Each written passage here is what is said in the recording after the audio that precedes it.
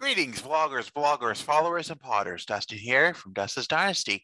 This week, we're going to be talking about a variety of things, but I'd like to start off by saying we're still using the same water background as the last few weeks because it's still snowing in southwestern Pennsylvania, and information about how to get that background will be included in the description of this video. Furthermore, the shirt I have on today, Autism of Action, I'll include information about how I got that shirt and what it benefited, and there's other ways you can support them too, so you can find out.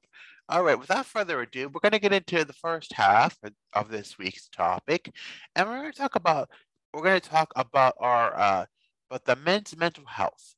Men are identify as male, and men are very reluctant to get mental health help. They don't think that they're the problem. They don't think it's a problem. They don't feel that it's an issue for them. Everything's fine. They don't want to own up to their emotions. It's meaning up. They have that true grit about their self, and sadly, it's been proven that not speaking up against your mental health has been proven. Sometimes there's a big chance. Over 75% of the suicides in the United States, uh, that is of are men, and it was likely that a man kills himself every 20 minutes, and is a statistic. More so, men living in small towns like rural areas have particularly high rates of suicide, such as in flyover states such as Wyoming, Montana, New Mexico, and Utah have some of the highest rates of suicide, and Alaska also has a very high rate.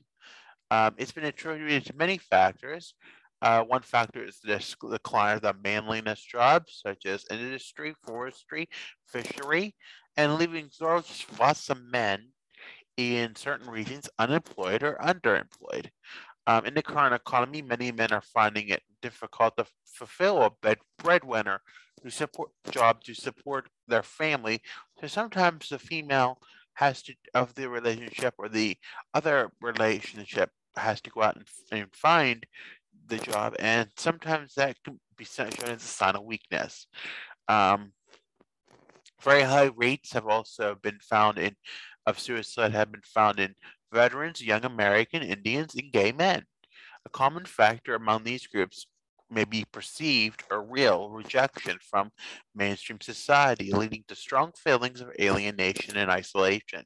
These factors are explored and in a video about low income men struggling after divorce. And it's true, when the men it's a lot of times in the world of divorce, uh, the man in the relationship is always pictured as the bad person. Not always true, but can is majorly portrayed as that. So, that they're put this guilt of shame on top of them, and then having to ask for help on top of that is one of the most signs of weakness that if they see it as a sign of weakness, and we don't want to do that because it's embarrassing. And even for me to ask to do things or, ask for help sometimes is embarrassing. But I know now that I accept it just as much as I accept my autism diagnosis, and that I have to do it. And and getting help will not solve the problem. If I don't get help, it won't solve the problem. And I need to reach out. And it's very important to reach out to the supports and contacts that you have. You need to build natural supports. And, mental health can help do that. It can help connect you with natural supports and have people with likeness to your situation.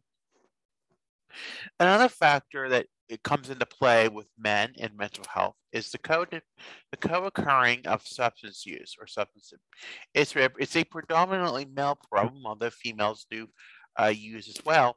But it's 3 to 1 compared to females when substance use is evolved, and they were sometimes refer to it as a slow motion suicide, and given that can often be a premature death.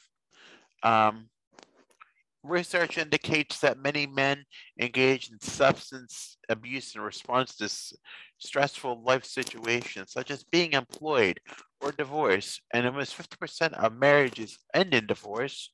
Many men report that negative experience in the family courts, and data struggling that suggesting that only one in 6 men have custody of their children, often with minimal visitation rights.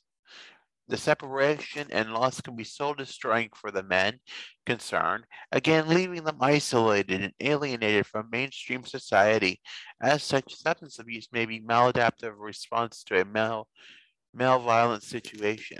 Again, high rates of substance abuse are observed in certain subgroups, including veterans as well as American Indians, implying the need to target interventions within these groups. So, people, say, well, go get some help. But the help may not always be there, and the utilization is low. Evidence suggests that men are significantly less likely to use mental health services in response to a mental health issue in comparison with women. This is especially for Black, Latino, and Asian men who have much lower utilization rates than white men, and as well as with women, because in those sub races, such as Black, you would get it's normally taken care of through with the stigma of prayer and going to your clergyman. And Asians, in general, they don't openly and they're not very open about their mental health as it is. Asian rates in mental health is very low, and they're very reluctant. It's a very private problem to them, and so they don't want to admit that they have a problem, and they're very stigmatized. Latinos, it's a slow process, but with the trust and everything like that, so it's very important. Men who are suicidal or have substance abuse problems are much likely to suffer in silence, especially minority men. This is often attributed to the stubbornness, such as traditional American notions of masculinity that emphasize that true grit, doggedness. And however, another explanation is that it's not finally met the men's needs, and it's not. Finding a male therapist or a male care person in the mental health system is very rare, and to have a good one at that is very rare. So there needs to be work done, but it's not. In a lot of therapies, they tend to emphasize on medication and talk therapy, but some research shows that men prefer actions over words in the face of stressful situations. This may explain the popular authoritative practical interventions such as men's sheds. These are physical spaces where isolated and lonely men gather together for practical activities such as woodwork and repairs, while receiving peer support in the process. So, what can be done to improve men's mental health? First, men's mental health should be recognized as a social issue as much as a health issue, with attention paid to issues such as unemployment and family disruption. Secondly, there should be more choice in the formal mental health system, with more male-tailored options that respond to males' unique needs.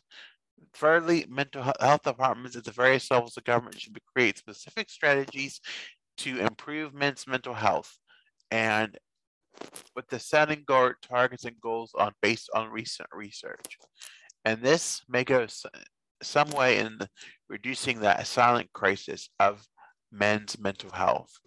I want to thank you for listening. As always, be sure to tap the notification bell if you want to hear more of these videos. Be sure to give it a thumbs up or a thumbs down, whether you like. Be sure to subscribe to my channel. As always, you can follow me on Facebook, Instagram, and Twitter at Dustin's Dynasty, on the web at DustinsDynastyUSA.com. I'm also on many streaming platforms where this vlog will be transformed into a podcast at Dustin's Dynasty ASD, including Spotify. And I'm also on Pinterest and TikTok at Dustin's Dynasty ASD. I want to thank you for listening and have a good week, everyone, if we don't see you in the second half.